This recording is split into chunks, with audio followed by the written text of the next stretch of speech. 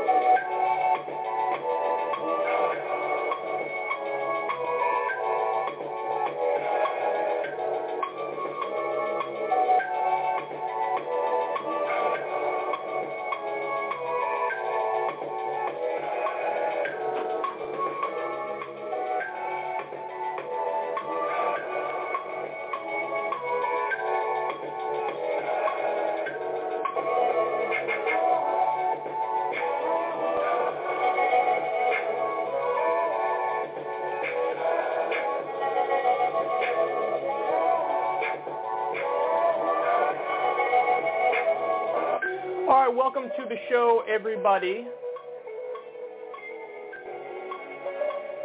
Welcome to the show. So today, I'm going to kick it off with Joe Biden he's doing some things on Afghanistan that are commendable. So he pulled troops out of the Bagram Air Force Base, which is the biggest base in Afghanistan, where we do most of our operations from. And so he does that. And then as predicted, all the media stories are framed from the pro-war perspective of, oh my God, things are going to fall apart. What happens if they fall apart? We should go back in, or we should be ready to go back in. So the media is going to prod him from a pro-war perspective. We're going to talk about that. Trump also makes the show today in two ways. Number one, has he made his mind up on 2024 run? Is what's going on with the Trump Organization tax fraud? There was a case that came out not too long ago on that. Weisselberg, his CFO, is in some hot water. We'll talk about that. Manchin's in the show today.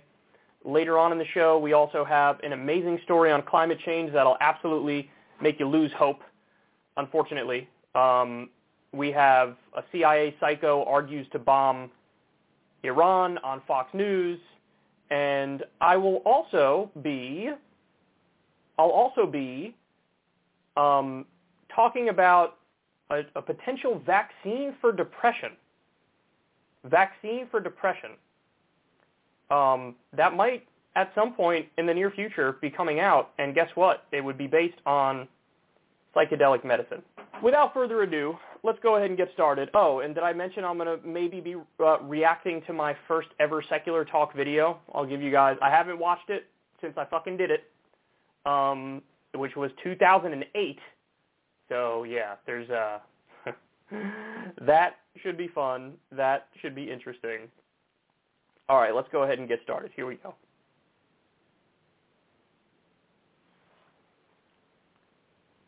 So a few days ago, we got the news that Bagram Air Force Base in Afghanistan, which is, I believe, the U.S.'s biggest base there, it's now empty. So we've withdrawn fully from that Air Force Base. And look, this is good. This means that there is a drawdown going on in Afghanistan. Biden deserves credit for the drawdown. Of course, we need to wait and see just how much of a drawdown there is. Like, is he going to keep some number of contractors on the ground? Is he going to keep some number of residual forces on the ground to train the Afghanistan government? These are all yet to be seen. But listen, you got to be fair, you got to be objective, credit where credit is due. At least there is a drawdown going on, and it's real, We left our biggest base. So that's something that massive credit for. I don't care if Trump had done that. I would have given him credit for it, but he didn't do it. It happened under Biden. So the media is now taking that story and they're doing what is effectively fake adversarial journalism.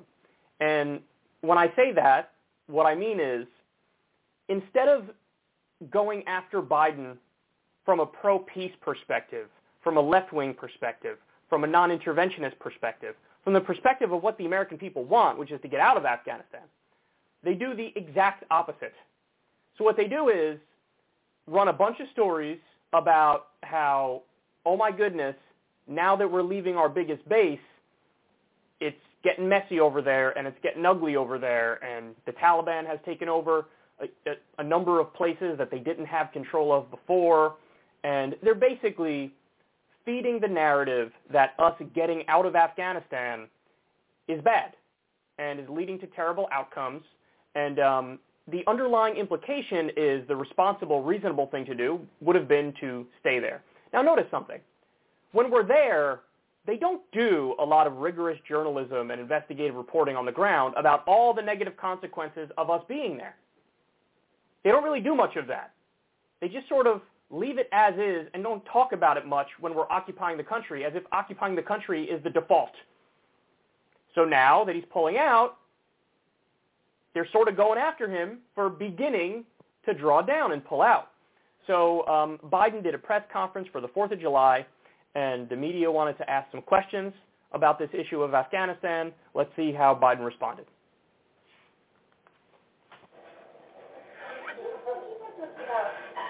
Is the drawdown going to be done in the next few days? No. We're on track exactly as to where we expect it to be. But I wanted to make sure there was enough, quote, running room that we wouldn't be able to do it all to September. There'll still be some forces left. But it's a rational drawdown with our allies, and it's making, so there's nothing unusual about it. Are you worried that the Afghan government might fall? I mean, we were hearing about the Taliban taking more and more districts. Look, we're in that war for 20 years. 20 years. And I think I met with the Afghan government here in the White House, in the Oval. I think they have the capacity to be able to sustain the government. There's going to have to be, down the road, more negotiations, I suspect. But I am concerned that they deal with the internal issues that they have to be able to generate the kind of support they need nationwide to maintain the government. Thought on Afghanistan. I want to talk about happy things, man. If there is evidence that Kabul is threatened, with some of the intelligence reports that suggested it could be in 6 months or thereabouts, do you think you've got the capability to help provide any kind of air support, military support to them to keep the capital safe, even if the U.S. troops are obviously fully out by that time? We have worked out an over-horizon capacity that we can be value-added, but the Afghans are going to have to be able to do it themselves with the Air Force they have, which you're helping them maintain. I'm not going to answer any more questions on Afghanistan. Look, 4th of July. I'm concerned that you guys are asking me questions that I'll answer next week. When this is a holiday weekend, I'm going to celebrate it. There's great things happening. Economy's growing faster than any time in 40 years. So, of course, right-wing media is taking that last part where he's like, no, I'm done talking about Afghanistan. Let's move on. And they're framing this as like, bah, see, Biden doesn't want to answer tough, fair questions. This is ridiculous. And they're going after him for that. This is an issue where I totally agree with Biden. Listen, he answered a bunch of the questions on Afghanistan. And he basically was like, I don't want to answer these questions anymore. And by the way, the questions are bullshit because they're framed from a pro-war perspective. So let's go through them. The first one is, this one's the most neutral one. This person says, is the drawdown going to be done in the next few days? Okay, so that one's fine. That's fair. I'll give it a pass. It's just a question about what's going to happen. And, I don't even really remember what his answer was, but it's not memorable. Then we get, this is where it gets really bad. Are you worried that the Afghan government might fall? The Taliban is taking more and more districts. So again, you're going to sense the trend here. The trend is, I'm going to ask you a question that implies that, like, you should definitely go back in or be ready to go back in if need be. And listen, I love Biden's response there. He was like, we were there for 20 years. So in other words, it's like, what do you want? What more do you want? What do you want us to do? You want to stay there for 30 years, 40 years, 100 years? You want to spend more U.S. taxpayer money? Is that what you want to do? You want to have more of our men and women die? What do you want to do? Rebuild Kandahar and Kabul instead of Flint, Michigan, which we desperately need to do? So there's a little bit, this is where you start to sense a little bit of a hint of like, fuck off in Biden's voice. Then he's asked another question. He says that Afghanistan basically needs to deal with the internal issues to get the support of the people that they need to maintain the government. That's a very kind way of him saying, we're not going to go back in. I don't want to go back in. This is their problem. And if the government's under siege and they can't maintain control, well, then they should probably do the things that would get them more popular support and control. And by the way, on that front, I think you're totally right. The Afghanistan government, even though obviously they're better than the Taliban, they're deeply corrupt. And so, you know, there's some support among the people for the Taliban, as weird as that sounds. Also, by the way, it's not a pretty picture. We've allied with people there in Afghanistan and Pakistan who are warlords. And a lot of these warlords have child sex slaves. You know how I know that? Our own soldiers blew the whistle on it and said our allies had child sex slaves. So don't ask me to pick between warlords who have child sex slaves, a super corrupt government, and the Taliban. What I'm going to say is, hey, that's their business. I want nothing to do with it. And effectively, that's exactly what Joe Biden is saying here in so many words. And then you get this question. This one is just, you know, this is laying it all out there. If there is evidence that Kabul is threatened, do we have the capability to provide air or military support? So if the Taliban keeps gaining more and more territory, and eventually it looks like Kabul might go down and be under Taliban rule, do we have the capability to provide any sort of support to the Afghan government to fight back the Taliban? That's the question. And, you know, I think that's where he effectively punts, and he's like, enough. He also said something like, we have the capability to do some value-added capacity. I don't even know what that means, but they should do it on their own, basically. Yeah, listen, I'm totally with Biden on this, because I think these questions are completely illegitimate. Why is every question phrased from like it's so dumb that we're getting out perspective? Why is that the case? Why is every question, you know, it has the underlying assumption that it's our responsibility to make sure that the Afghanistan government, you know, stays in the hands of the people we want it to be in? I just think this shows you the problem with U.S. media. They're not adversarial, they're pro-establishment, and whenever they are adversarial, they're adversarial from the right, from a pro-empire perspective, from a pro-war perspective. You know, there's so many good questions you could have asked from a left perspective, from a non-intervention perspective, from a pro-peace perspective. How many times did you guys hear the question asked in our 20 years in Afghanistan, what even is our goal anymore? When can we declare victory and come home? Like, why are we still there? Because you guys remember, we were told early on in the case of Iraq, it was for Saddam Hussein. In the case of Afghanistan, it's to get Osama bin Laden and wipe out al-Qaeda.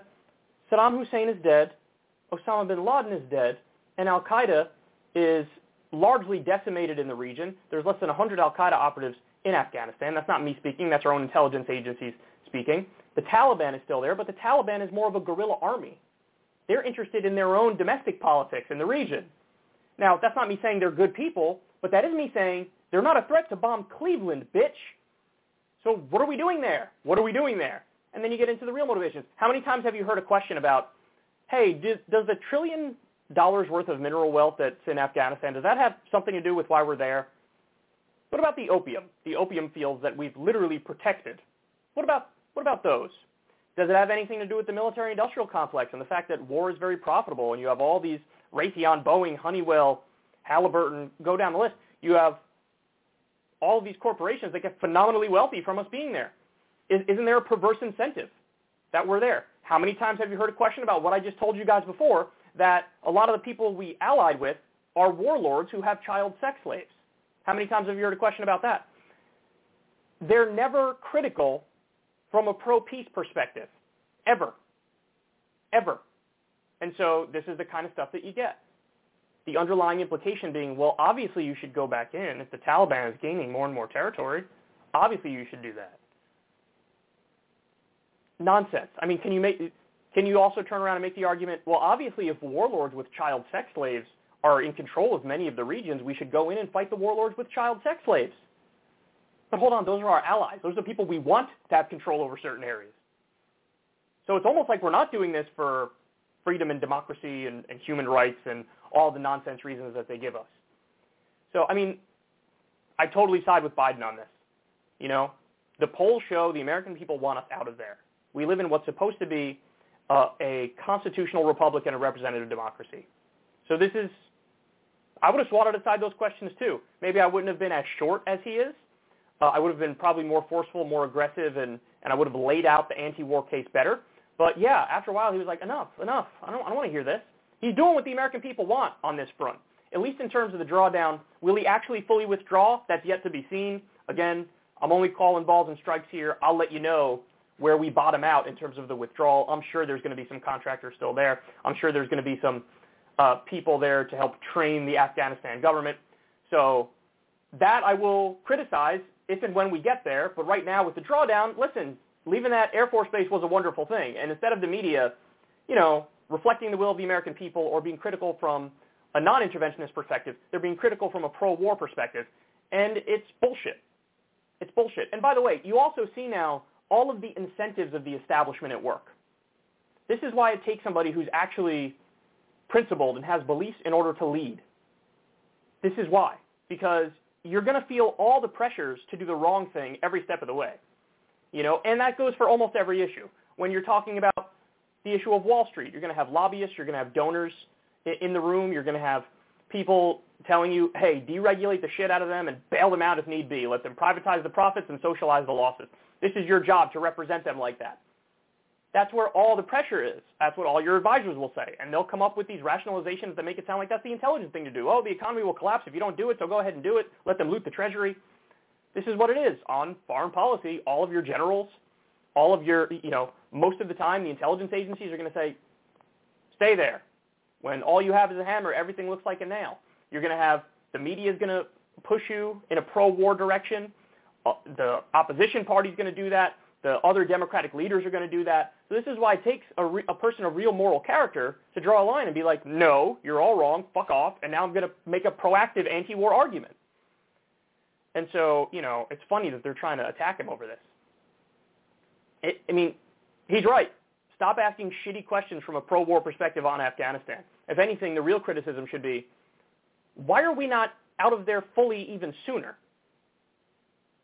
And the real question should be, wait, how many residual forces are you going to leave there? How many contractors are going to stay there? How many people are you going to leave there to train the Afghanistan government? How many? How many? And then, you know, when Biden answers that, you say, shouldn't you get fully out? Because that's what the American people want to do. And at this late date, do we even have a right to be there anymore? What even is our mission? So the media is terrible. This is a rare instance where I sympathize with Biden. He could have been more forceful to make the anti-war argument, but swatting aside absurd questions like this, totally for it. Okay.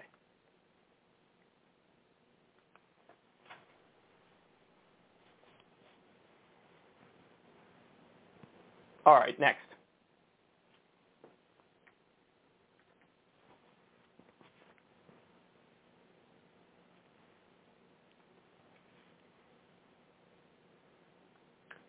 President Trump, former President Trump, has apparently made up his mind about running in 2024. Watch this.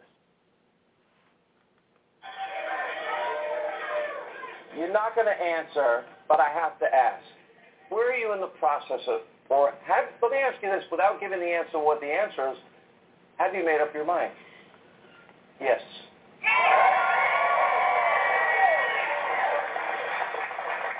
I think you got it right. Yeah. When you look, you know, it's funny because I've known you 25 years.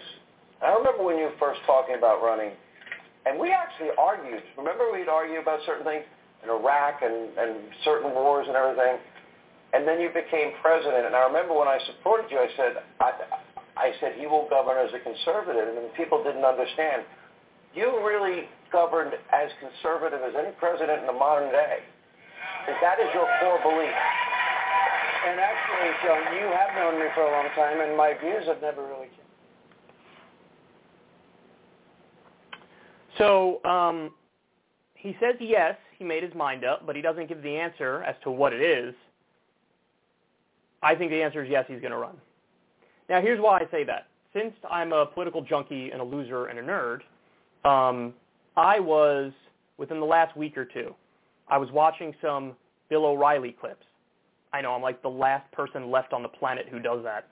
He's doing a web show, and there were some clips that popped up for recommended on YouTube. I watched some of them. Here's why I think the answer is yes, that Trump is running. Bill O'Reilly said, and he went to go meet with Trump, I believe at Mar-a-Lago within the first, month or two after Trump was out of the White House. And very, very casually, as a side point, Bill O'Reilly said, President is in high spirits, he's feeling good. And then he said something along the lines of, he's really looking forward to and wants to run in 2024. Now that's big news, right? But he just said it casually and glossed over it. And it was a side point, which by the way I think actually makes it more believable. Because it wasn't let me tell everybody the news I'm breaking, here's the main story. No, it was in the middle of a conversation more about how Trump and Bill O'Reilly are going to go on a tour together. But as a side point, he's just he's in high spirits and he's really looking forward to running in 2024. What? And so that's why you see in a lot of these statements, Trump is teasing 2024, and he's actually given a little wink and a nod to the QAnon people, and sometimes he says 2024 or sooner. So in other words, am I going to be reinstated as president in August, as a lot of the QAnon people believe? I mean, it's amazing that anybody believes that, but there are people who believe that. So, he's trying his best to stay relevant as much as he can while being kicked off of many social media platforms. And, I think the answer is yes. I think he wants to run. Now, if he doesn't run, it's very possible he doesn't because this is a long time away from now. But if he doesn't run, I think he would have to change his mind on the side of, well, now I don't want to run. But as of right now, I think he thinks I'm definitely running. Again, it's a long time away. He's really old. Who knows what can happen between now and then. But I think he wants to run again. I do. And that gets to a lot of questions, man, because we'll get to another story on this later. The top, or some of the top Democratic contenders against him, let's just say it is certainly not a guarantee that Trump would lose in 2024. It's very possible he wins. It is. It absolutely is. Now, will the anti-Trump sentiment still be as strong in 2024 as it was in 2020? Because he does generate a strong opposition as well, along with support.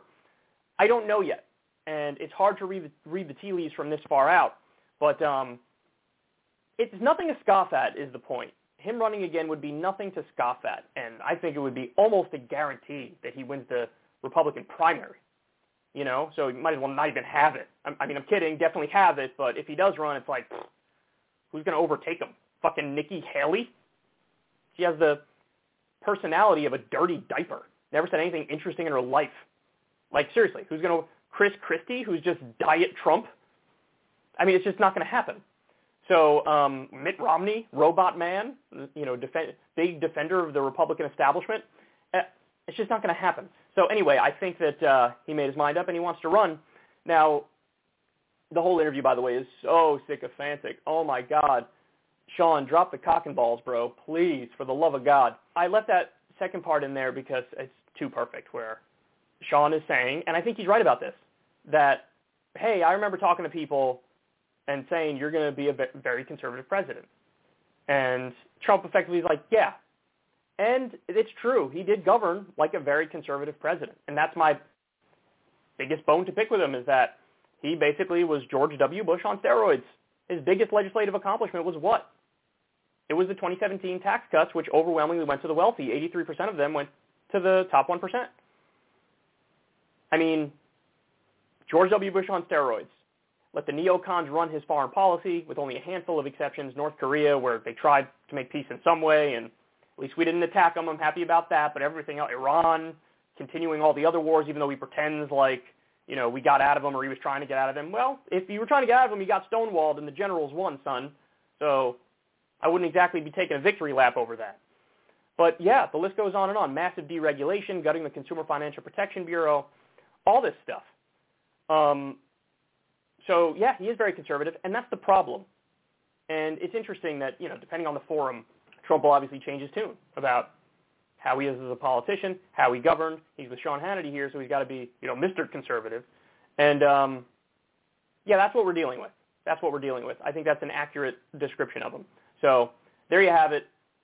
Obviously, it's too early to tell either way, but my reading of the situation is he wants to run. Whether or not he does is yet to be seen because it's so far away.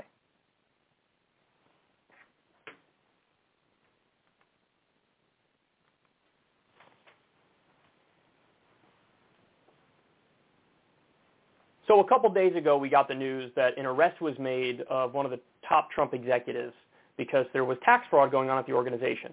Now, when I read the headlines, I was like, oh, shit, here we go. This is what I'm talking about. Because I do think they have quite a bit of dirt on him when it comes to his business practices. I don't think that this is like Russiagate, for example, where it was mostly bullshit. And they couldn't really get anything on Russia specifically. But when it comes to run-of-the-mill corruption, when it comes to tax fraud or insurance fraud or any of a number of financial crimes, I think there's smoke and there's fire there. So I read the headlines. I was excited. But then when I read the details, I was a little underwhelmed as to what they had so far, or at least what's being released so far. So here's a CNN segment talking about the Trump Organization tax fraud. Let's watch, and then I'll break it down. Now to the extraordinary charges against former President Trump's organization and its top executive. Prosecutors accused the company and its chief financial officer of a 15-year tax scheme. At the heart of it all, investigators say the company's CFO, Alan Weisselberg, evaded taxes on nearly $2 million of income. That income, they say, was in the form of rent and utilities and other payments that went completely untaxed. The former president's son, Eric Trump, who also serves as the executive vice president of the Trump Organization, tried to downplay the charges. This was his framing. Well, these are employment perks. These are a corporate car, which everybody has. I guarantee you there's people on this network that have corporate cars. I guarantee you there's people in every company in the country that have corporate vehicles. This is what they're going after. This isn't a criminal matter. Joining me now, staff writer for The Atlantic, David Frum, former federal prosecutor Elliot Williams. Elliot, so they're acknowledging it. Yeah. And I think President Trump did something similar in the statement that he put out here. They're saying it's not a criminal matter. These are just perks. You're a lawyer. What's your take on that? Well, first my take is don't confess to a federal crime on national television. I would advise you not to do that, anybody, if you're listening. So, yes, these are perks. Company cars are perks. Your gym is a perk. Your parking pass is a perk. You just got to pay taxes on it when it's income. Now, there's a little bit of complexity as to the corporate car question because mileage over when you're just driving for your personal benefit versus mileage when you're driving for work is taxed a little bit differently. But at the end of the day, you have to pay taxes on them. And Alan Weisselberg, you're talking about $1.76 million in untaxed income. That is a serious amount. It is unlawful. It brings liability to both the company and the individual, and it's serious stuff. And he's downplaying it. Yeah. All right. So as of the stuff that they have right now, and they just ran through it there, I am underwhelmed by this because, I look at that and I'm like, you had all this time. And I'm sure there's so much evidence out there, and this is the strongest case that you could make. Now, here's the thing, though. We really don't know. We really don't know all of the stuff they have yet. I think things might keep coming out in a drip, drip, drip kind of fashion. And here's another theory, by the way, and this one I think is important to note. It may be the case that they threatened, one of Trump's top executives, Alan Weisselberg. They threatened him, and they're trying to get him to flip on Trump because he knows where all the bodies are buried. He knows everything that went on with the finances for the Trump organization, probably even better than Trump does. So they threatened Weisselberg with this sort of stuff, getting him on these tax fraud charges, which are sort of minor in the grand scheme of things, but they pressured him with this to try to get him to flip on Trump. Now, the fact that he was taken out in handcuffs leads me to believe he actually hasn't flipped on Trump. He hasn't flipped on Trump, which would tell me that perhaps they really can't build a solid enough case without Allen if he doesn't cooperate, and he's not cooperating, at least not yet. So in a weird way, this story has the potential to be good for the Trump family, because if he doesn't flip, then they probably can't get enough evidence, and he might skate on everything. And Weisselberg might go down just for this specific issue, which isn't as broad or as damning and wide-reaching as it potentially could be. Now, having said all that, that's one theory. The outlet Just Security is saying this, quote, New York State fraud, conspiracy, and grand larceny statutes are at play here as well. Double bookkeeping, deceptive bookkeeping, and fraudulent mischaracterization of employee compensation, and they say this is all coming. Okay, that's a lot of stuff. New York State fraud, conspiracy, and grand larceny, double bookkeeping, deceptive bookkeeping, fraudulent mischaracterization of employee compensation. That's what's being discussed there, I think. But the rest of that stuff hasn't come out yet, and they're saying it very well may come out. But again, we don't know yet. We don't know.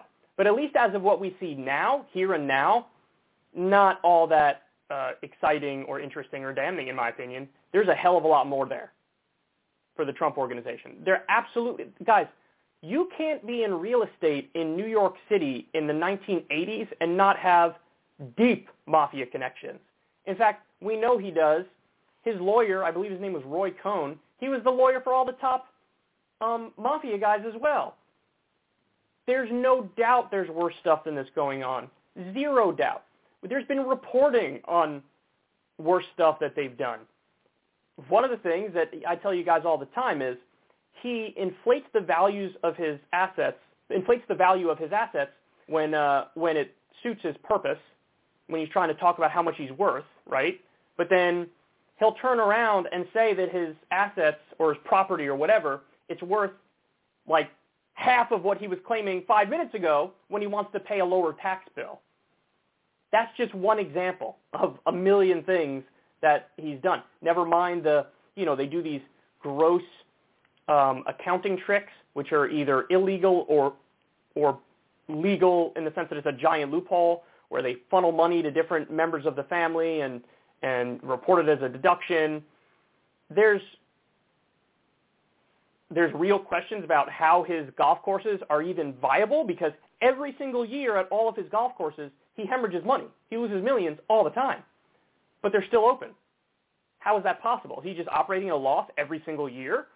And of course, the speculation is that's not really what they're all about, that perhaps there's some kind of money laundering going on and it's funded in other ways.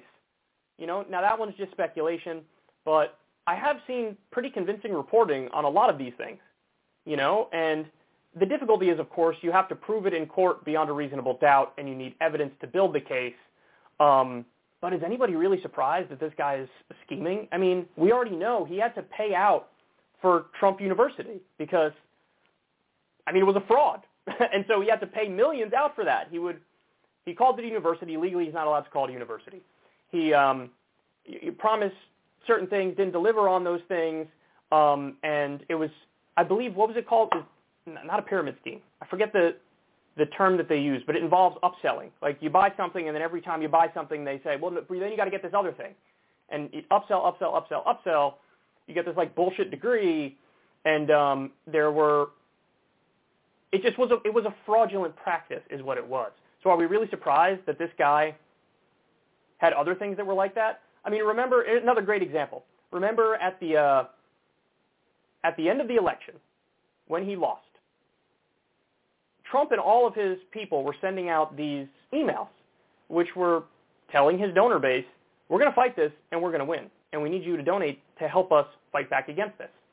And what did they do?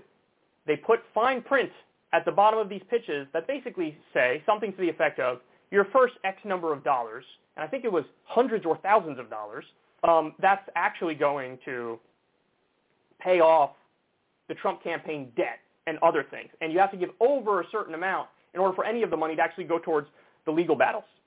And they were making promises, of course, that they couldn't keep.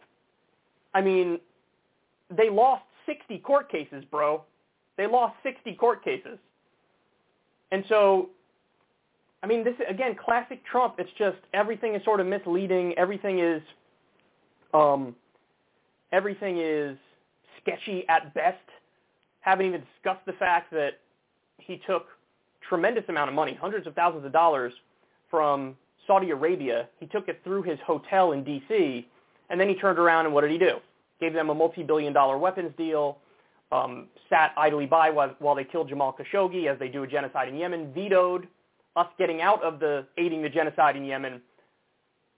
You know, never mind Jared Kushner taking a tremendous amount of money from Israeli banks and doing their bidding. Listen, I'm getting a little confusing here because I'm mixing a bunch of different issues. Some of these things are political in nature only. Some of these things are, you know, Trump business issues and business problems. But either way, my point is, where there's smoke, there's fire. And it's just a matter of, can you prove these various things? As of right now, like I said, the case is sort of underwhelming if this is all they got. But they very well may have more. We're just going to have to wait and see. But, guys, the worst part of it is this. If Weisselberg doesn't flip, then maybe they can't really get him on anything. If Weisselberg doesn't flip, maybe they can't get him on anything.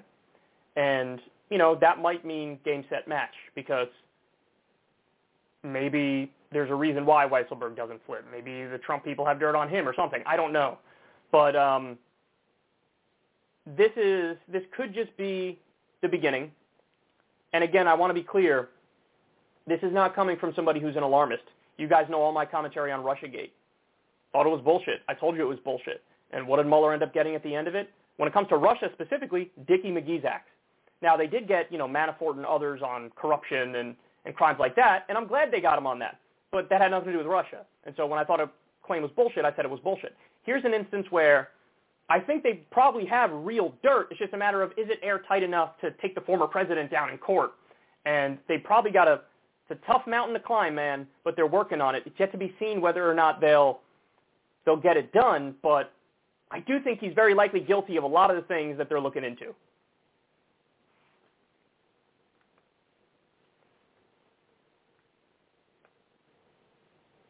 All right, next.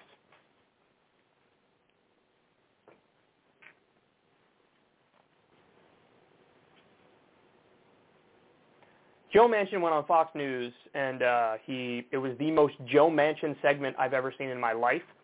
He's basically going to shred all hope for Biden here, particularly when it comes to infrastructure, or at least getting an infrastructure job done right. Take a look.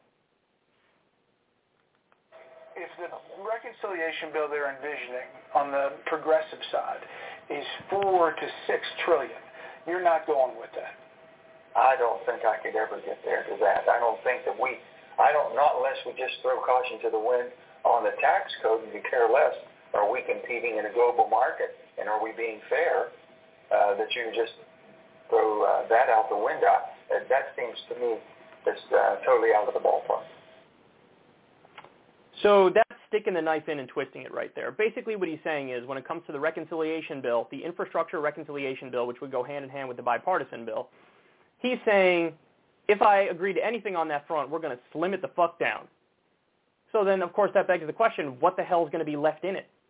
Because naturally, all these Democrats, whether it's Sinema or Manchin or the 7 or 8 others who are seriously right-wing and very corporate, what are they going to agree to? Like, what can we actually get them to agree to? Because this is what's called the human infrastructure part of the infrastructure talks, and it's like a lot of very good ideas are in that. And I'm very interested to see what are the things that they could hold all of the Democrats on for that. And I don't have the answer, but it doesn't look pretty. It doesn't look like they're going to get much in that partisan reconciliation bill. And by the way, the bipartisan bill on infrastructure has so many problems with it that I've talked to you guys about before. It basically privatizes large swaths of our infrastructure, which is a terrible idea. And it turns it over to Wall Street, by the way, as well. Terrible idea. It has regressive taxes in there, like a gas tax, which is an increase on taxes for the working class. So instead of doing the infrastructure deal and doing it properly, where if anything you raise taxes on the wealthy to help fund it, they don't do that. They want to raise it on regular people. And by the way, that's what the Republicans fought for and corporate Democrats have agreed to. And so that blows up the whole myth that like the Republican Party is the party of tax cuts for regular people. They literally are the ones who want to raise it on regular people. Strips out all the climate change stuff, which obviously is colossally important. So I think the bipartisan bill is going to be a fraud, and it's going to be way too small.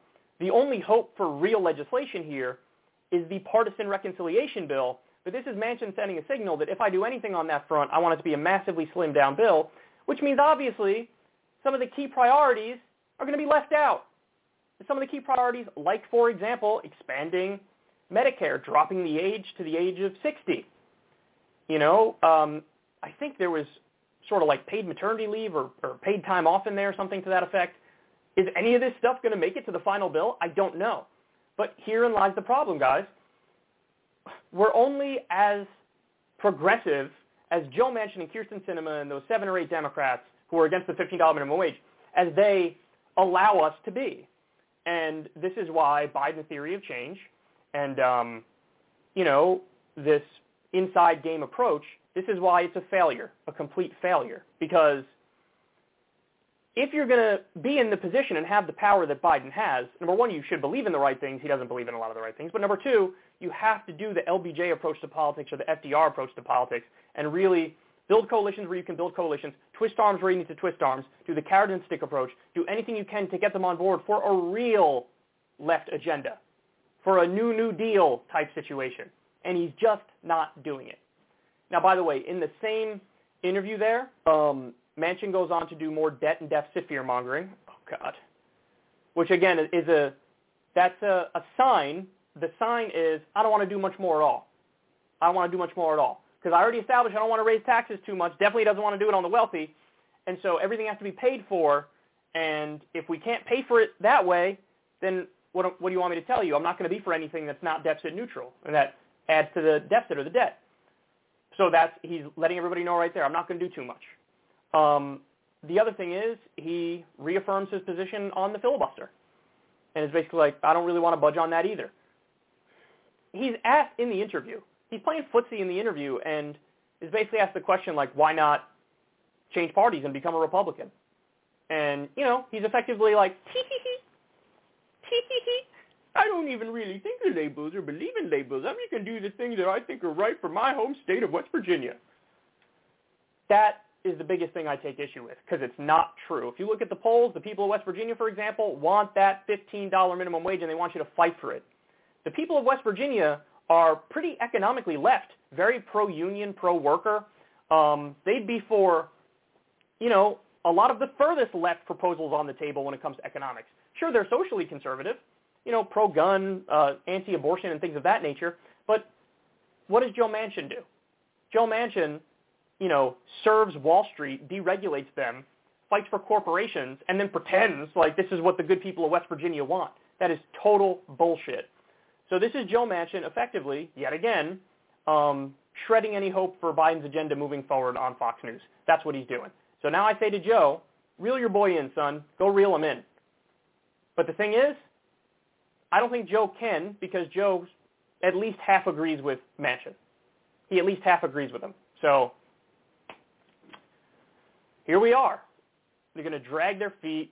And I predicted this a while ago, but yeah, I do think that what they're trying to do here with the bipartisan infrastructure deal, with the partisan reconciliation deal, all on infrastructure, I don't see any way in which it succeeds. I don't see how you could hold a coalition on it with the way they're going about it. I also just think the bipartisan one is bullshit, and I wouldn't vote for it because I don't want to privatize our infrastructure, and I don't want to raise taxes on working people. So I would vote for the partisan one, you know, assuming the details are half decent. But the bipartisan one, I wouldn't vote for. So I think that they're not going about this the right way, and it was sort of a pipe dream from the very beginning. And we're going to see how it unfolds from here on out, but definitely don't have high hopes for any of it.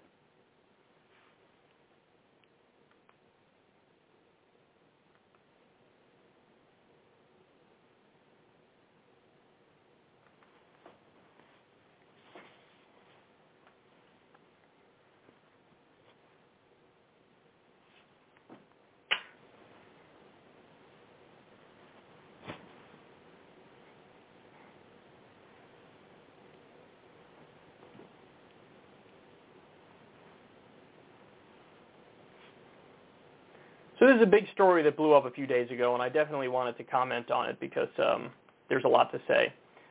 U.S. track and field star Sha'Carri Richardson will be suspended for 1 month after testing positive for THC, the main psychoactive component of marijuana. The result means she cannot compete in the 100-meter race at the Tokyo Olympics. She was seen as the best U.S. contender for a gold medal in the event. Quote, "Don't judge me because I am human," Richardson said in an interview on Friday with NBC's Today Show. "I'm you. I just happen to run a little faster." The 21-year-old accepted the month-long period of ineligibility for the failed drug test beginning on June 28th, according to the U.S. Anti-Doping Agency. The rules are clear, but this is heartbreaking on many levels. Hopefully her acceptance of responsibility and apology will be an important example to us all that we can successfully overcome our regrettable decisions, despite the costly consequences of this one to her. The agency CEO Travis T. Tigert said in a statement, the U.S. Anti-Doping Agency said it reduced Richardson's suspension to 1 month, the minimum allowed by the rules, because her marijuana use was unrelated to her athletic performance and occurred outside of competition, and also because she successfully completed a related counseling program. A counseling program.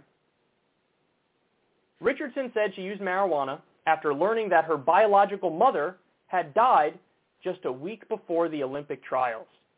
It was difficult to have to go in front of the world and put on a face and hide my pain, she told Today.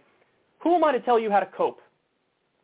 Richardson used the drug in Oregon, NBC Sports reported, where it is legal for recreational use. The U.S. Anti-Doping Agency considers THC, which is in cannabis, marijuana, and hashish, a substance of abuse and prohibits it in competition. Richardson cannot run the 100-meter race at the Olympics because the positive test disqualified her result clocked at team trials. USA Track and Field has not clarified whether she might still be allowed to run the 4 times 100-meter relay, which is scheduled after her suspension ends. In April, she became the 6th fastest woman to run the 100-meter dash, recording a time of 10.72 seconds at a competition in Miramar, Florida. In a statement, USA Track and Field said Richardson's suspension was incredibly unfortunate and devastating for everyone involved. Yeah, so, I mean, listen, do I even need to comment? You guys know exactly what I'm going to say about this, but at every level, this is just such an absurd and silly and dumb story. The idea that this is even like helping her performance, I think, is nonsense, and they even seem to admit that.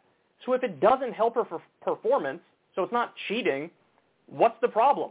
What's the issue? What's the issue here? Oh, she had a substance that she's not allowed to have, but why is she not allowed to have it? If it doesn't help her performance, why is she not allowed to have it? Well, she's not allowed to have it because it's wrong. Well, it's not against the law where she had it, and not that she even needs this other excuse, but it's a pretty damn good one. Her mother died, and she's like, fuck it, I'm getting high. I want to tap out of reality a little bit for right now. You know, I just think this is so silly. I guess people can make the argument, well, you know, all these top athletes, they know the rules, and they have to do everything to try to not jeopardize, you know, their chance to compete in something like the Olympics. But, guys, the rules are supposed to reflect something about reality. The rules are supposed to be somewhat fair. You can't tell me that legally smoking weed in Oregon, legal at the state level, to be fair, that doing that and it doesn't help her performance, and she was doing it, she had a damn good reason to do it because she wanted to sort of escape reality for a little bit for an understandable reason. How can you tell me that this is unacceptable? Now, by the way, the initial response from Biden was classic Biden. He basically said, like, the rules are the rules. But if the rules are stupid, they shouldn't be rules. So I'm in favor of people breaking stupid rules. So, but listen, if anything, I mean, she's a martyr for this cause, but if anything, it might speed up the timeline on even more widespread acceptance of marijuana. Because I think everybody looks at this and says, this is really stupid and really dumb. And so it might make it so that, it's time to go back to the drawing board on a lot of these rules when it comes to substances and when it comes to these sports. You know, if this helps speed that up, then effectively she's a hero for the cause, if you think about it, you know. And it sucks that she has to miss out on the 100-meter, but everybody in this situation knows that she's a victim. Everybody knows she's a victim. And wouldn't it be badass if all of the other runners smoked weed in solidarity now? And listen, I have to say, there's one aspect to this story which is even more controversial, a take of mine, which is that I even have mixed feelings on the whole, like, performance-enhancing drug stuff. Because that's so arbitrary. Caffeine is performance-enhancing, but it's not considered performance-enhancing. So you could take a lot of caffeine and have an advantage, but you're allowed to do that. Somebody who takes caffeine before the run has a much bigger advantage than Sha'Carri did when she smoked weed a long time before she was ever involved in the competition. But the caffeine is allowed and this isn't allowed. That makes no sense. But again, that gets to my point. There's all these like pre-workout drinks which can definitely help you if you're a runner, and they're legal, and they're probably allowed. The caffeine, legal, allowed. There's a number of things that are legal, that are not against the rules, that give you an advantage that are allowed, but then, you know, they try to draw the line somewhere, but the line is so arbitrary. So obviously you can't fucking do steroids or whatever. But I really am of the belief, now we're having a totally different conversation, but I really am of the belief that you either have to sort of allow everything, whoever wants to get the advantage, you know, by turning their body into a fucking pharmacy, by all means go right ahead. Either you allow everything or you allow nothing, like not even caffeine. Like everybody's got to fucking wake up the same day and eat the same shit, get tested for every drug under the sun, including caffeine, and then you run it as pure can be. You got to do one or the other. I really dislike this idea of like, well, we'll draw a completely arbitrary line and say, these are what the rules are, and you have to abide by them just because they're the rules. No, I don't think that makes any sense. I don't think that makes any sense. So if there was justice in the world, either all the other runners would smoke in solidarity with her, or they'd come out and say, this rule is stupid, we're changing the rule effective immediately, and she's allowed to run in it. You know? It's just, if you wouldn't punish her for having a couple glasses of tequila or getting drunk on beer or wine a couple months before, then why would you punish her for smoking some weed? And if anything, as you guys know, weed is less destructive than alcohol is as a substance. But again, one would be allowed and one wouldn't be allowed. I really dislike the deeply irrational and illogical nature of a lot of these rules and a lot of the approaches here. So, you know, I feel nothing but bad for her, and they should change this rule immediately. They should change the laws immediately. Don't give me this bullshit about, oh, she made a mistake and this is tough for everyone. It's not tough for everybody. It's tough for her. It's not tough for like the U.S. doping agency or the you know, Olympic Rules Committee or whatever. It's not tough for them. It's tough for her. So just change the rule because the rule is stupid, and hopefully that speeds up the timeline. But for right now, we live in this world where the rules make no sense. They're all over the place, and they're going to be enforced as is. All right. Let me do one more, and then we will take a break.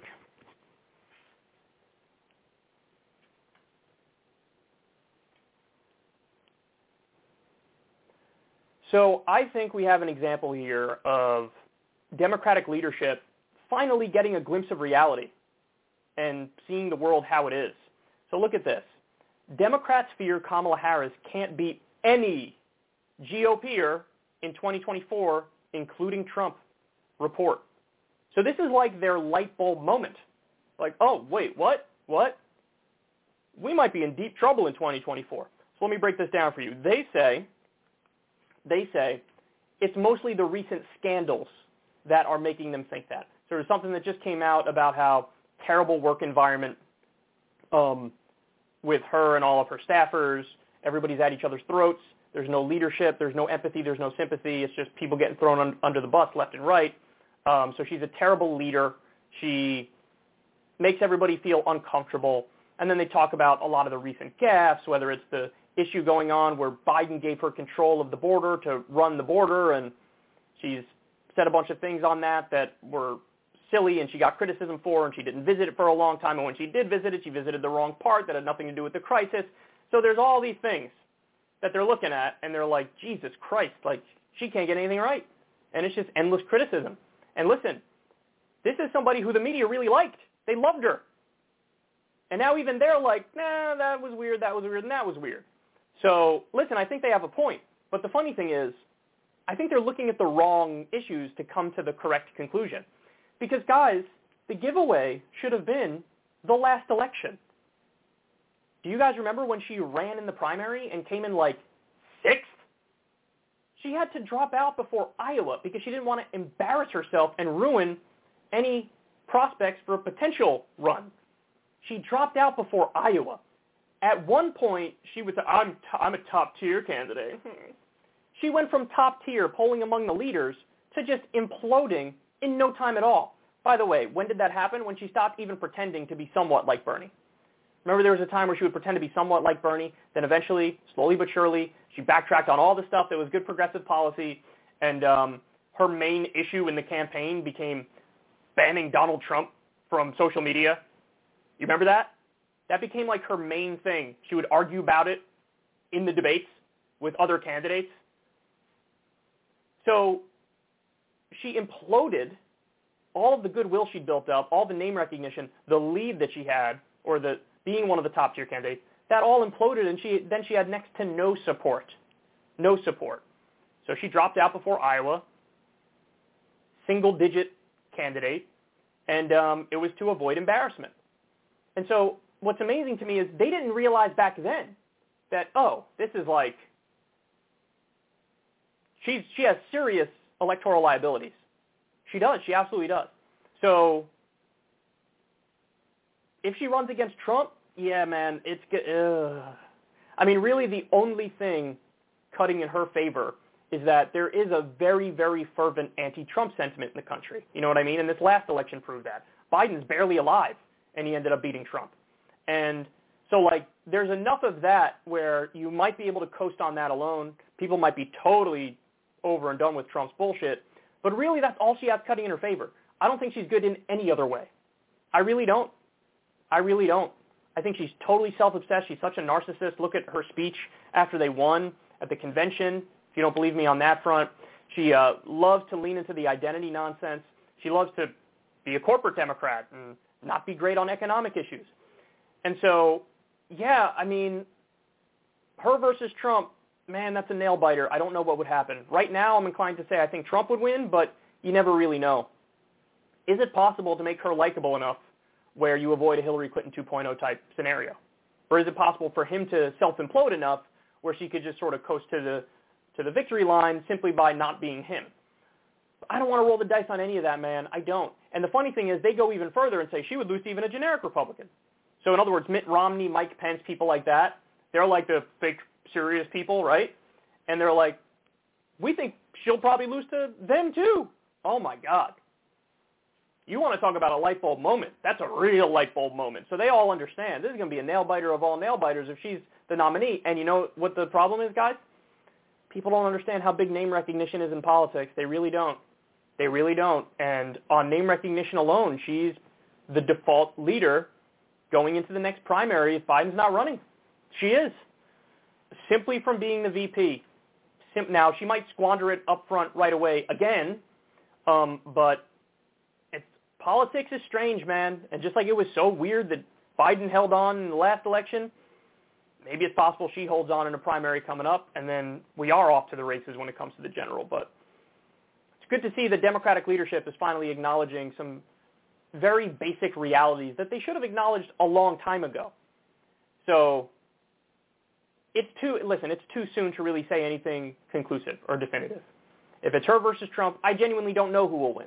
I tend to think right now it'll probably be Trump, but I really don't know because weird things happen in politics. But her versus Pence or her versus Romney, I mean, that would be historically low turnout. historically low, because they both inspire, like, not much in not many people. So we'll see what happens, but it's interesting that the media and Democratic leadership is finally catching on to something we thought was pretty obvious. Okay. All right, guys, let's take a break. When we come back, got a bombshell story on evictions continuing even though there's an eviction moratorium. We'll talk about that and much, much more. Stay right there, y'all.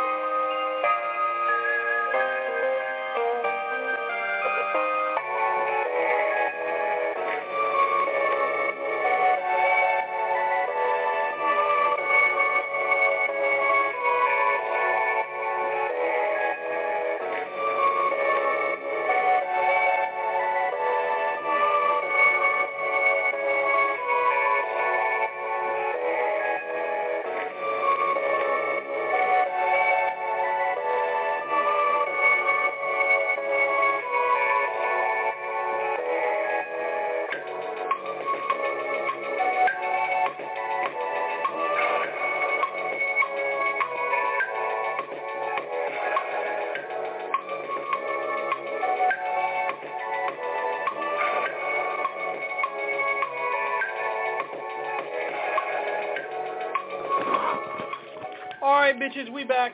Let's continue.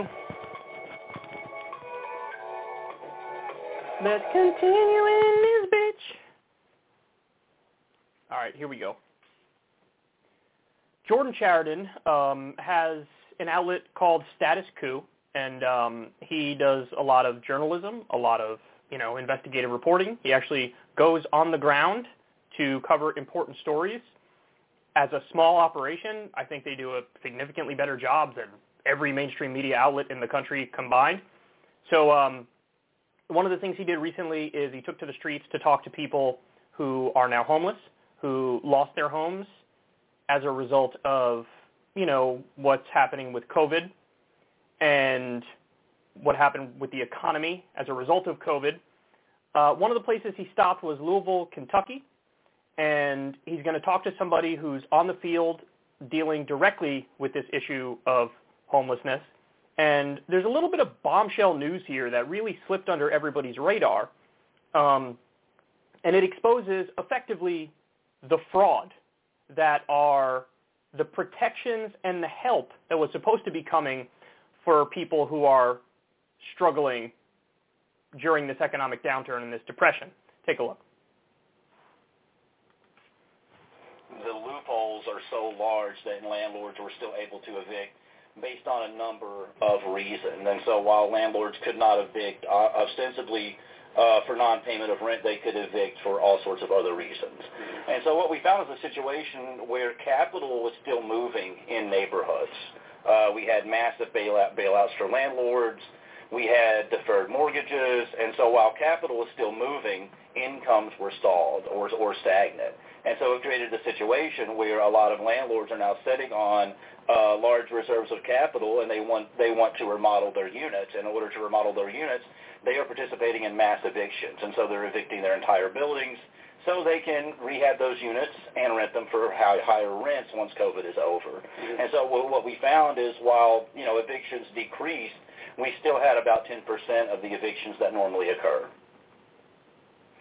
So, multiple things here. Number one, that's just the evictions that we know about in Louisville. He said 10%. They could not, they were fighting just to get the data from eviction courts and city government. It could be more than 10%. But even let's say 10%, that's potentially thousands of people that were evicted in Louisville during the pandemic. He didn't say it in that clip, including in January and February, which is freezing temperatures in Louisville. So, again, we call it the other pandemic, Steve.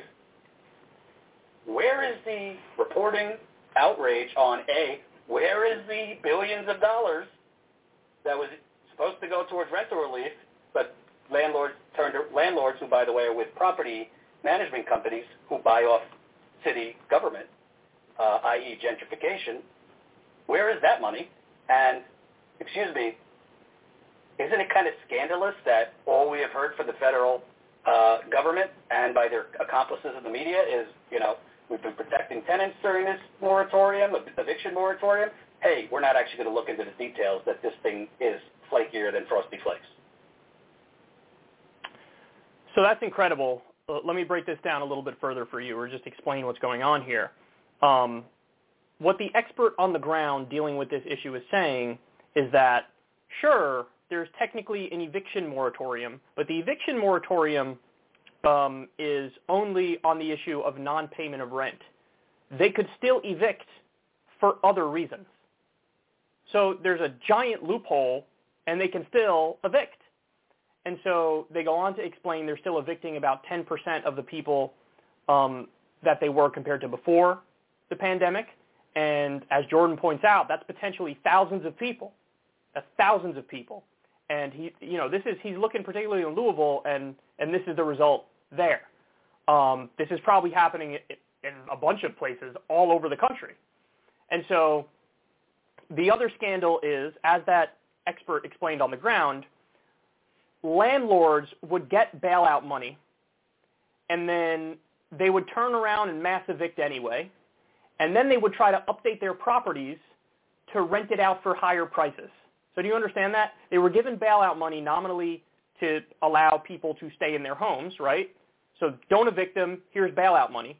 But they would take the bailout money, use a loophole to evict people anyway, and then what they would do is update their property so they can then rent out those same places for more money.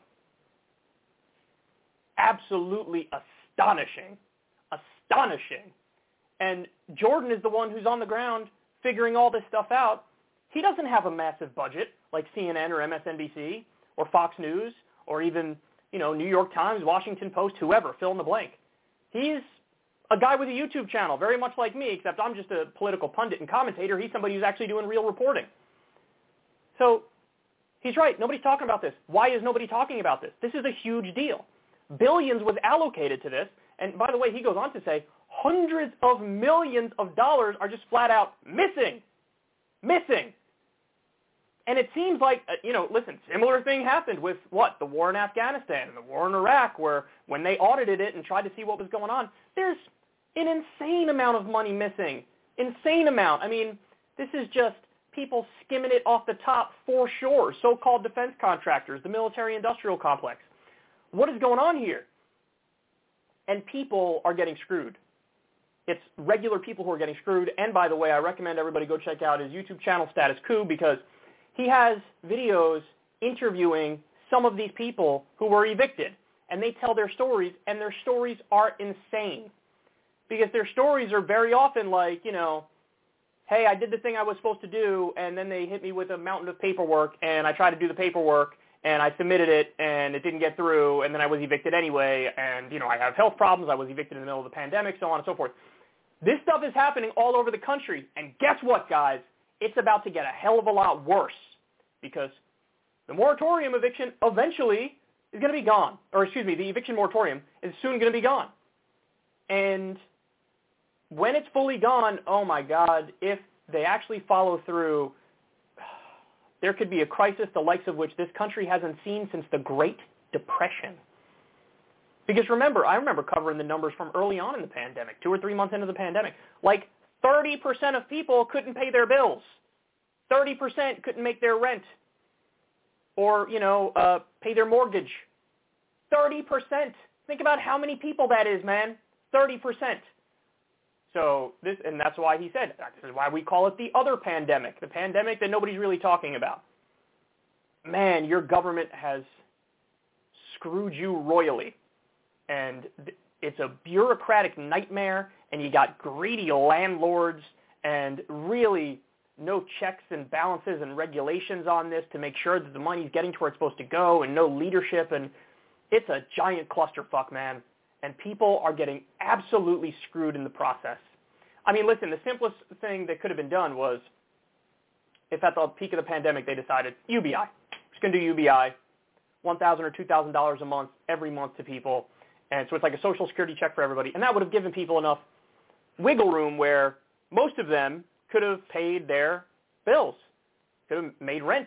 Of course, what do? Usually, anytime they do bailouts, our corrupt government does top-down bailouts.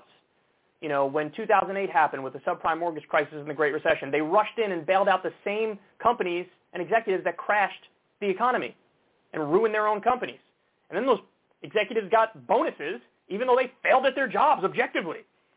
So why are you doing top-down bailouts? If you're going to do bailouts, bottom-up is the way to do a bailout, but only a non-corrupt government would do a bottom-up bailout, a bailout of the people. So anyway, massive credit here to Jordan Chariton. Everybody subscribe to his channel. He's doing real journalism, real reporting, and this is super duper duper important. And again, nobody's talking about it, and everybody should be talking about it.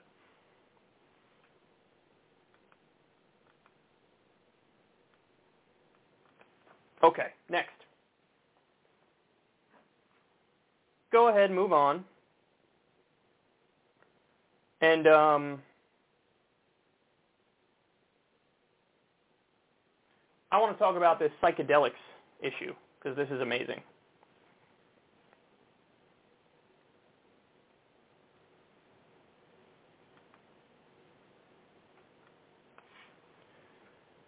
So there's a couple updates on the issue of psychedelics that I have for you here. This is really interesting to me. So apparently there's a Canadian psychedelic drug company that's now working on a vaccine for depression.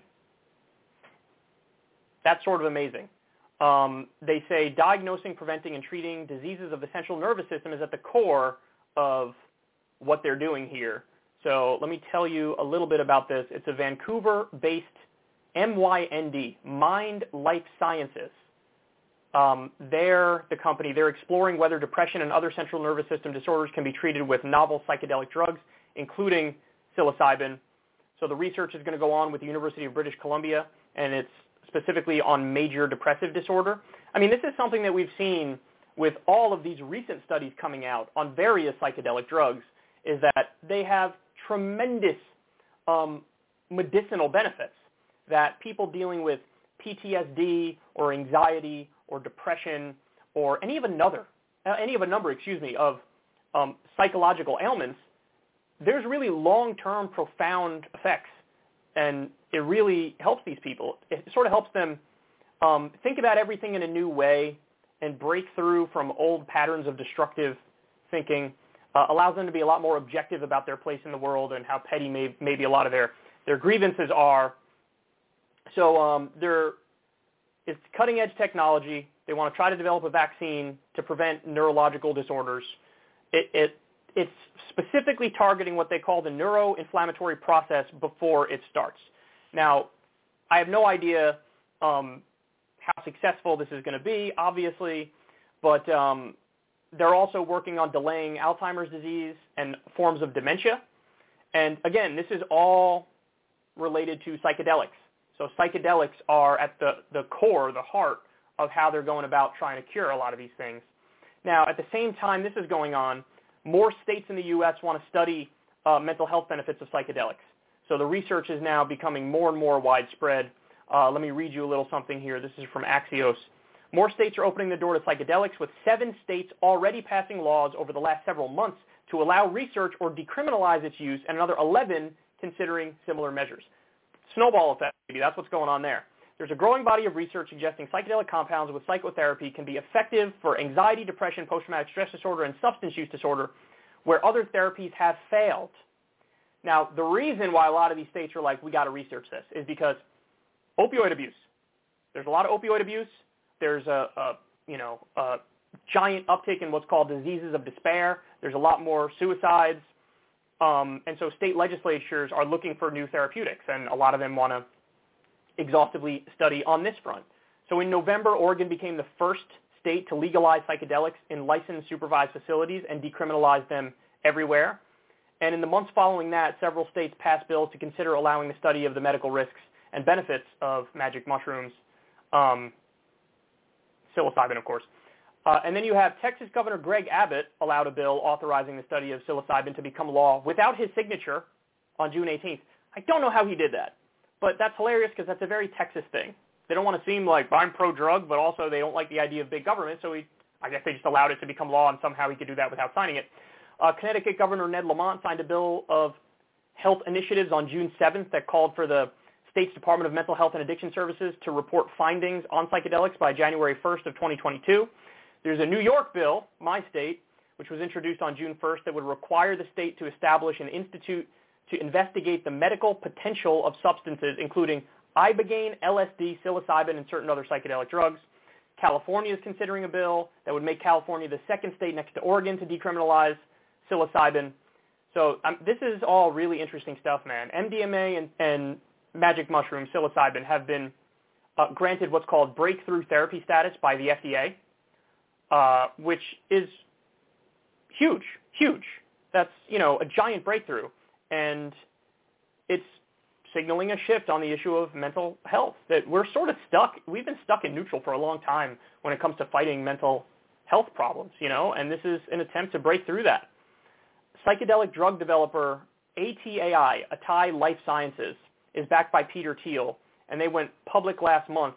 It's one of 3 such psychedelic companies, including MindMed and Compass Pathways, that have both gone public in the last year. So this stuff is becoming more and more socially accepted. I mean, when you have companies that are going public and this is the stuff they look into, real sea change, man.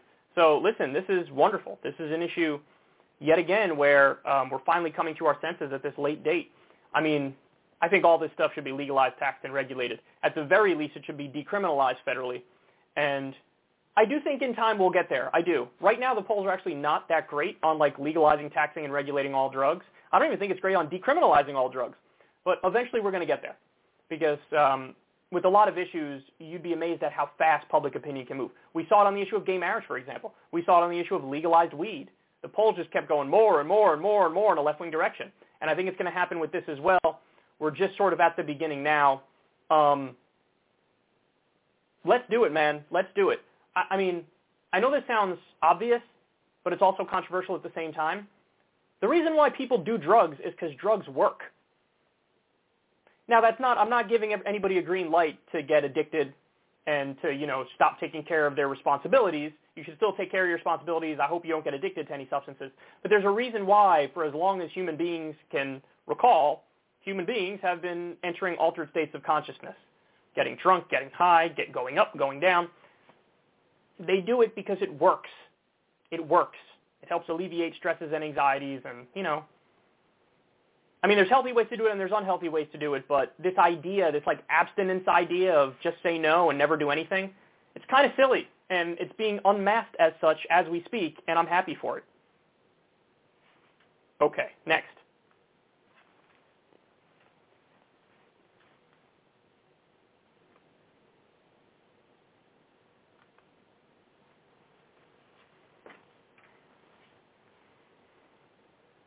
So Fox News is continuing to do Fox News things.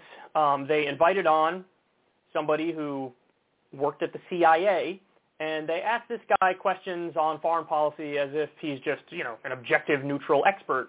I want to go ahead and show you here what this guy says, and this is his so-called expertise. Look at what he's advocating for.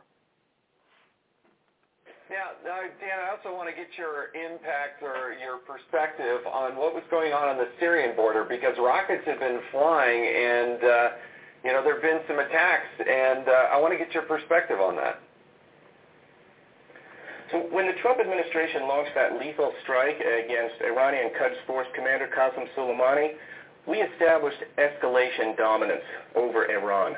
And what we're seeing right now is that doesn't transfer to the new Biden administration. We're seeing Iran testing us by using their proxy militias to launch attacks on our troops in Dar ez-Zor in Syria. Iran wants us out of the region, and that's why they're doing this.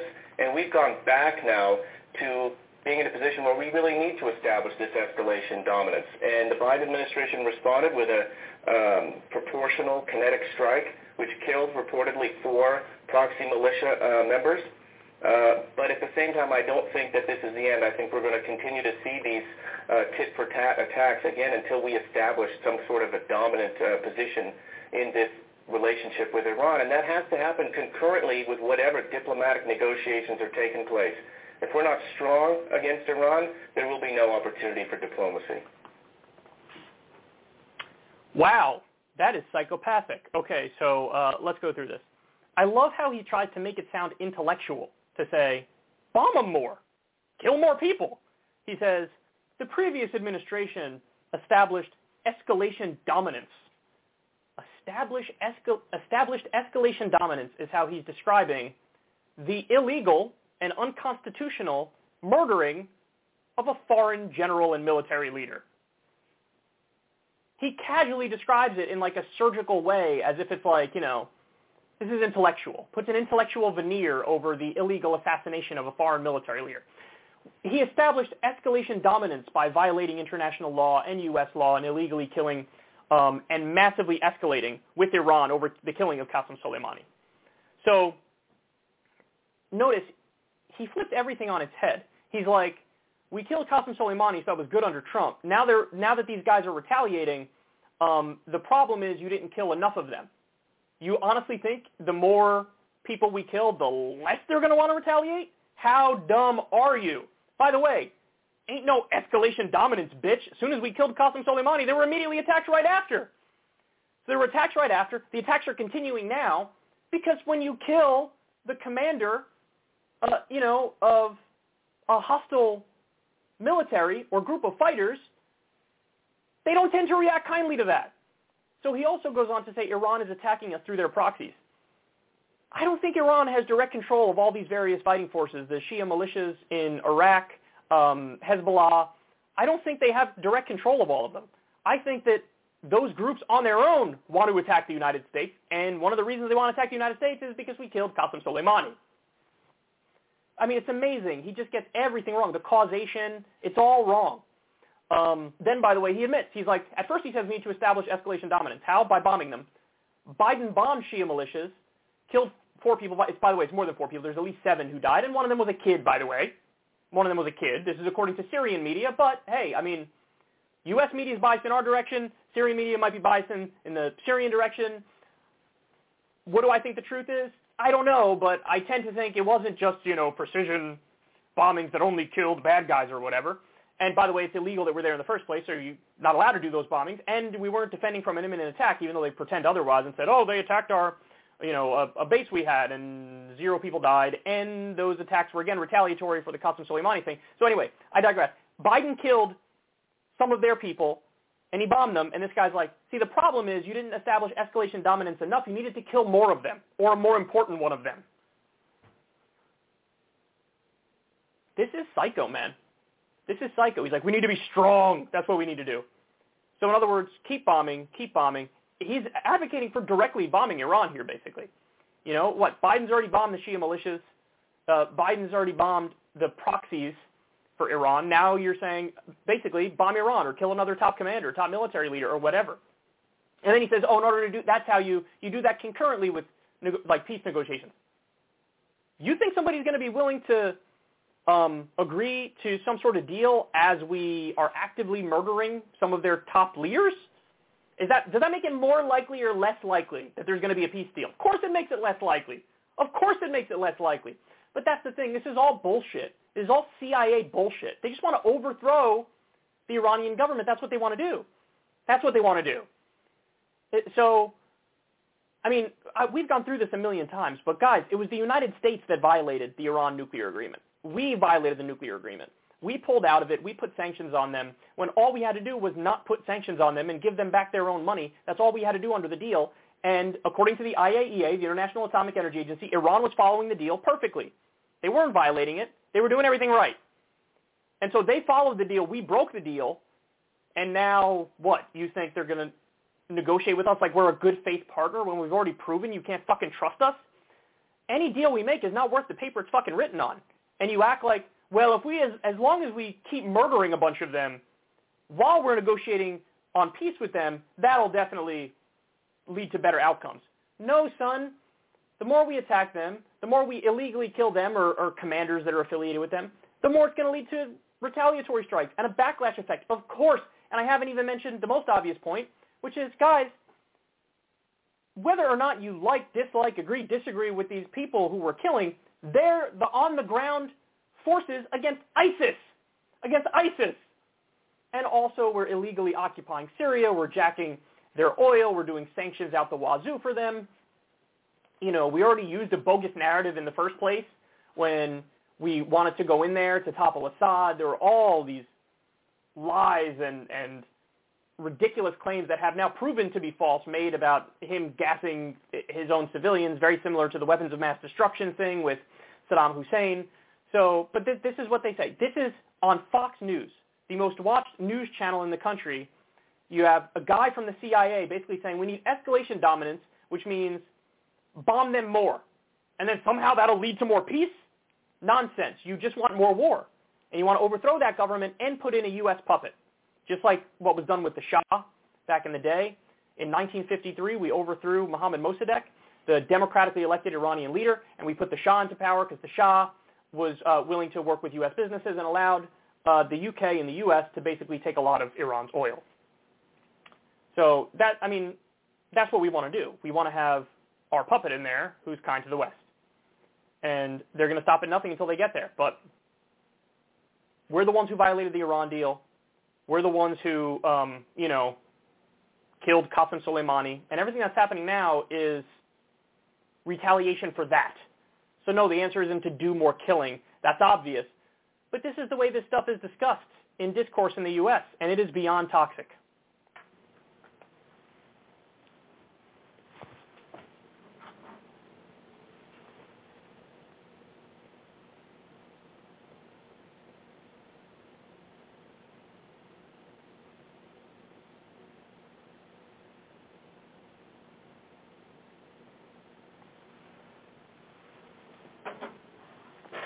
All right, let's talk about climate change and how destructive this is now. This is out of control.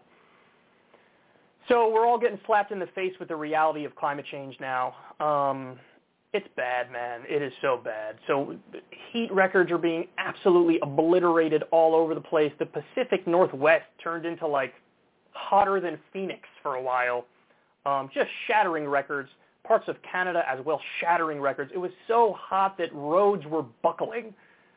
You know, and by the way, I read something incredibly disturbing. Like, I don't know if it's half the houses or somewhere around half the houses in Seattle don't have heat. Or excuse me, not heat, hilarious, don't have AC. And so you get 115-degree weather and you don't have heat. That's called a lot of people are going to die. That's what that is.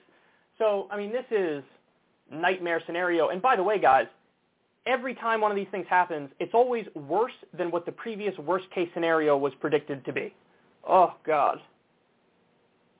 So we've probably already hit the tipping point. We've already hit the point of no return in the sense that now we also need to rely on technology to help try to fix the problem, which none of the technology that we would need to this point exists.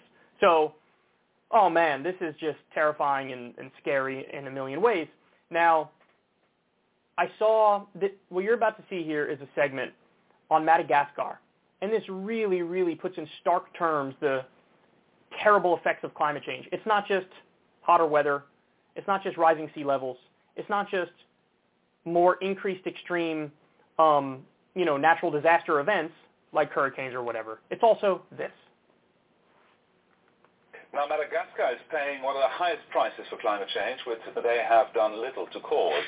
The toughest droughts in 40 years have left thousands on the island on the brink of starvation. Malnourished children and adults are forced to forage for leaves to eat. But aid groups say that the help reaching the island is doing little to stop the situation getting worse. This was once fertile farmland, but now it's a desert. Years of drought have destroyed nearly all of the crops here. Strong winds sweeping away the soil, and then sandstorms covering what's left. Entire communities are on the brink of starvation. People here have resorted to eating whatever they can find. In the morning, I prepare this plate of insects. I clean them the best I can without any water. For 8 months, my children and I have been eating this plant every day. We have nothing else to eat, and no rain to grow crops. People here are on the front line of a global climate crisis. Madagascar hardly emits any greenhouse gases, but is one of the worst victims of climate change. We're facing the worst drought in over 40 years, and this is an area where people depend on their own agriculture, homegrown school meals, smallholder farmers. This is how they live down here, but with drought back to back to back, people can't survive. The cycle of drought is tearing families apart. These 2 boys orphaned after their mother died of hunger. They've been taken in by another family, but severely malnourished, they're still not getting enough to eat. We have nothing left. Their mother is dead, and my husband is dead. What do you want me to say? Our life centers around looking for cactus leaves to survive. Nearly 1 million people in southern Madagascar depend on food aid.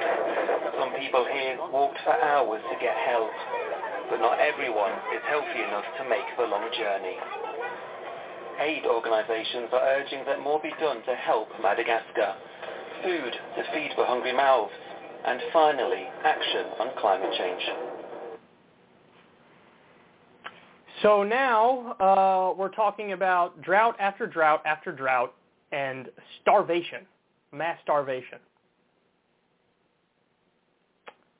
Another one of the underreported aspects of climate change is that there are regions of the world, particularly in the Middle East and also in parts of Asia, that will literally become uninhabitable as a result of climate change, and probably not too far in the future. Right now they say by the end of this century, but it might be even sooner, because again, every time we go back and look at these things, it's worse than the worst case projection.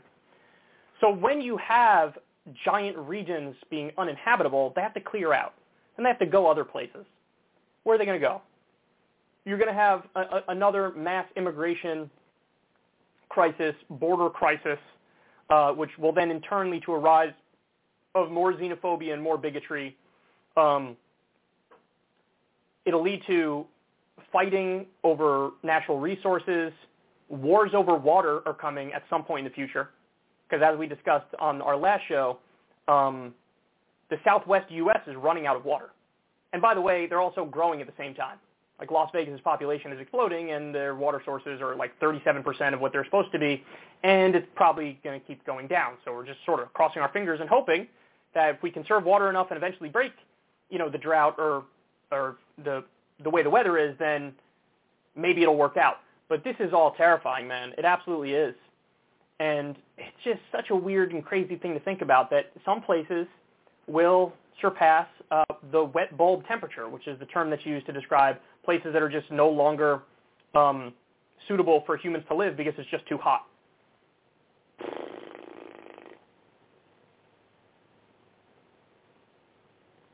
The time to act was decades ago. But at this late date, I mean, it is just so beyond obvious that we need a Green New Deal. We need to be aggressive on this stuff. And by the way, if we were intelligent, we would look at this as an opportunity to do a New Deal and focus on green and renewable technology and jobs, and also lead the world with the, impending patents on the technology that's needed to fight back against climate change and move towards clean energy. So, but we're not doing that. We're dragging our feet. Even under Democratic administrations, not much is getting done. It's bad, man. It's bad. And human beings, we're very, very adaptive. So when something happens, we could when it's a matter of necessity, we change course. But until we're at that point where it's necessity, we always drag our feet. And this is one of those things where it really was a necessity decades ago, but we didn't do enough. But at some point, it's going to be too late, and it might already be too late. So that means not only do we need to do the right things to stop further emissions, but also we need to come up with some sort of technology to get us moving in the reverse direction. So I don't like to be a pessimist, but this is one of those stories where it's hard to not let my pessimism show, because we human beings are disastrously off base with how we're moving forward.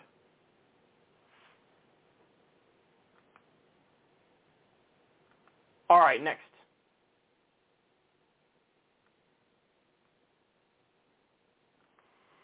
Do a couple more for you.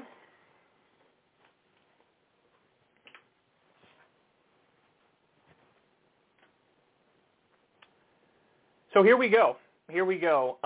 We have a great fact here that shows you how rigged the system is. At least 9 million Americans thrown out of work by the pandemic didn't receive any unemployment benefits. U.S. Unemployment Rescue left at least 9 million without help. And then they say red tape, fraud prevention efforts, and overwhelmed agencies left many Americans without benefits. Now, think about the narrative that the media is pushing and the politicians are pushing. They're saying that the opposite is the problem. Oh my God, if anything, people got too much money. People got too much money. They got stimulus payments, and they got unemployment checks, and hey, that's why there's a worker shortage. It's not that the jobs don't pay a living wage and they should pay a living wage and then they'd get applications. That's exactly what it is. But it's, oh no, blame the workers, blame regular people because they got a couple checks and now they're just sitting at home because they're just lazy. Utter nonsense. So everybody talks about that side of the equation, right? Oh, some people got more money than they even needed and they're saving it. Some people say that. That's what the media says. That's what a lot of the politicians say. I haven't heard anybody bring up this fact. That actually, wait a second, maybe the help wasn't nearly enough. Maybe a one-time stimulus check wasn't nearly enough. Maybe the giant loopholes in the unemployment system are a bigger problem. 9 million people thrown out of work and didn't receive any unemployment benefits even though they desperately needed it. 30% of people a couple months into the pandemic couldn't make rent. This is a crisis. This is a crisis, and that's why the answer was UBI. You needed to pay everybody every month, recurring, either $1,000 or $2,000 a month. That's what you needed to do. And they didn't do it. So I just want you to think about how the media frames everything from the side of big business.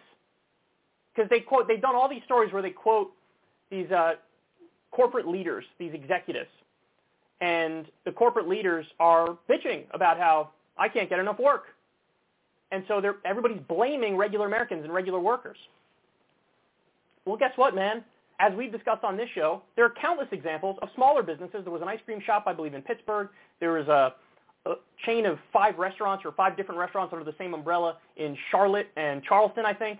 And they raised their wages to $15 an hour, came up with a new incentive structure with the payment where they could get even more tips on top of that as well.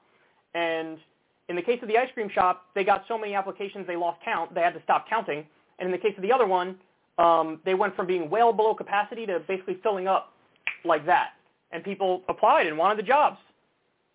And so when you raise the wages, people wanted to get back to work. Also, by the way, as I've told you guys before, even in an instance where they didn't, let's say, I don't think that's necessarily a bad thing. I think when people want to reevaluate their lives and determine what would make them the most happy and what to do in the future, even if that takes a year, I think that's okay. I think it's okay. I think people needed that space and that time to be able to determine what to do. And I don't look at that as just this is a lazy person and they should be kicked back into the workforce to do a miserable job that they don't like. But that effectively was the implication of everybody in the media and all the politicians who were talking about this. Shut up, get them all back to work, pay them less than a living wage, and let's not think about this anymore. That's insane. That's insane. And that's anti-worker, and that's against regular Americans' interests. So they should have paid him more. There should have been a UBI. Guys, we already went over this, but there's that study from Stockton, California on UBI. And that one, it was small too. People only got $500. And guess what? Only like 2% of the money that people got went to like vices, things that you look at and go, I don't know about that, like gambling or lotto tickets or whatever. Most of the money went to the things that you'd expect it to go to if you're a responsible adult. It went towards, rent and food and the electric bill. And by the way, one story from that study is a guy was working a job that he hated, and getting that $500 a month gave him the wiggle room to be able to take a day off to go find a better job that he likes, and he got the job and he's happier now. These are all good things. Is bad. 9 million people slip through the cracks of our system because the system is ruthless against poor people and working people. It is. It is. All these things that we do to avoid red tape and fraud prevention and, all the ways we try to make it more difficult to give people more hoops to jump through, I think those are terrible. I think those are bad things. It should have just been a universal check. It should have been recurring. It should have been Social Security for all, and we'd be in a much better place now. But now we all know if they did that, let's say they did UBI, Social Security for all, the media would have turned around and done all the stories they did about lazy people and put them on steroids. They would have been like, this is ridiculous. Now the unemployment rate went up 2% or whatever, and you got to take away these benefits that people are getting. So in other words, go back to threatening people with poverty if they don't work a job that they despise. That's what the media wants to do. That's as reactionary as it gets, man, and it's really gross.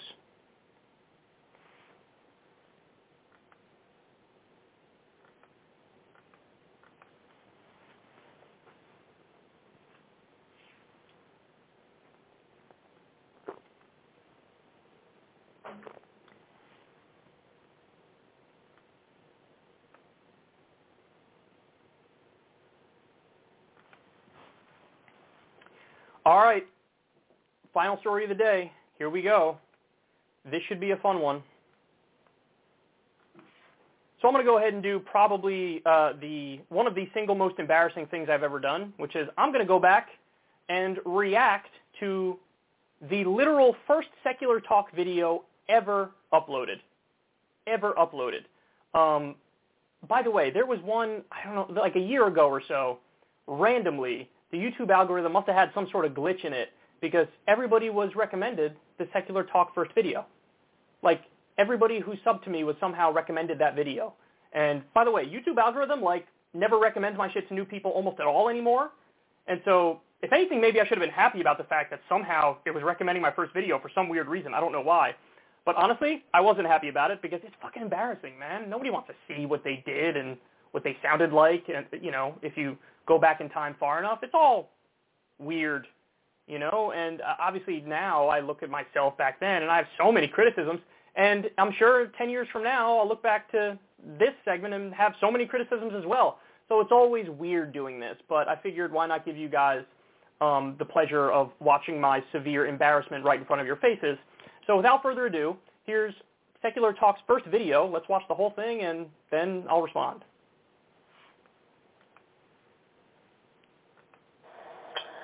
Hello, YouTube. In honor of my first video, I figured I'd go ahead and tell everybody a little bit about what I'm about and about what the site is going to be about. My name is Kyle. I'm 20 years old. I live in New York. I'm a political science major in college. I'm in my sophomore year, coming to the end of my sophomore year. And I can safely say that I'm pretty concerned about the direction the country is going in.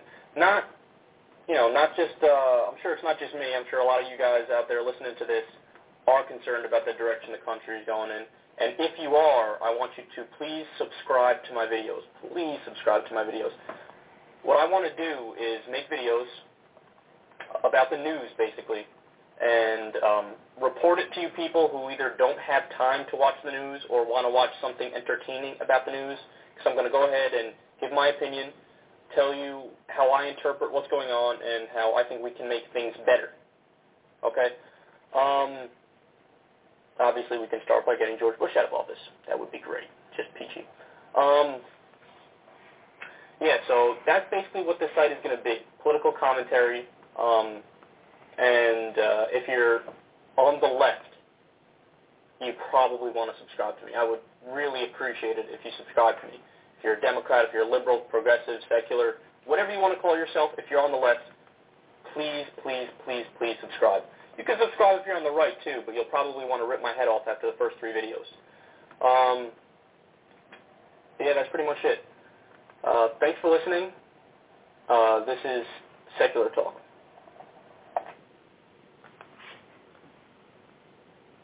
God damn it, shoot me in the face. Oh, man. All right, so there's a lot of things I have to say about that. First of all, horrendous audio quality. Horrendous audio quality.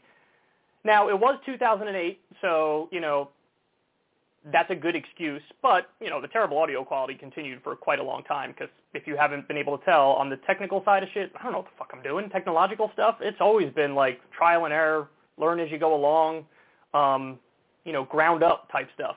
So the audio quality was terrible. The other thing I noticed is that, man, I was trying so hard to sound more masculine, which is so pathetic. I was trying to be like, hey guys, this is Secular Talk.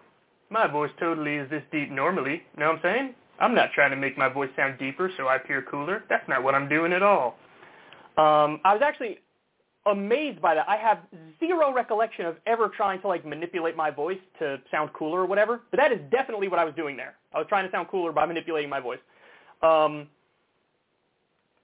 concerned about the country line was kind of funny. When I said please subscribe and I was like, please, please, I thought that was incredibly thirsty of me.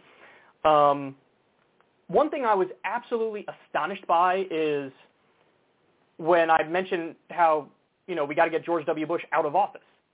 Because I genuinely did not remember that when I started doing this, it was George W. Bush who was at the end of his time in office. I really didn't remember that. If you asked me and I had to guess, I would have said probably when Barack Obama was in office.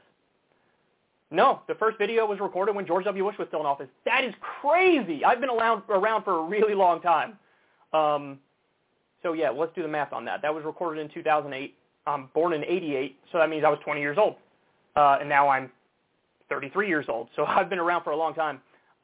No recollection of that. By the way, the reason I think I don't have any recollection of the George W. Bush thing is because, yes, that first Secular Talk video was in 2008, but I only did it as a hobby for a while, and then there was a big break while I worked in the real world at a car dealership when I graduated college, and from maybe from 2010-ish to 2012, most of 2012, I didn't record any YouTube videos. So there was at least a 2-year gap in there. And then late 2012, I started doing it full time. Tried to do it full time, had no idea if it would work, but I started doing it full time, and then it took off, and I was obviously very thankful for that. But yeah, I forgot about the fact that I started it in 2008 as a hobby, and just did videos every now and then for a while. Then there was a big gap, and then started full time in 2012. So that would explain why Bush was still in office at the time, but I'm still astounded by that. That's so long ago. I love the thing where I say, Democrat, if you're a Democrat, liberal, secular, progressive, whatever you call yourself, please subscribe. You're going to want to subscribe. And then I said, if you're, conservative, you could subscribe, but you'll probably want to rip my head off after the first 3 videos. I think that's interesting because you could see my mindset back then more. Back then, I absolutely was more of a partisan cheerleader. Back then, I really was playing for a team, and it was obvious. And my commentary for years thereafter, it was still the same thing, kind of cheering for a team. But now, funny enough, I actually have more faith in my abilities that when I say, oh, conservatives, yeah, you could subscribe, but you're not going to like me.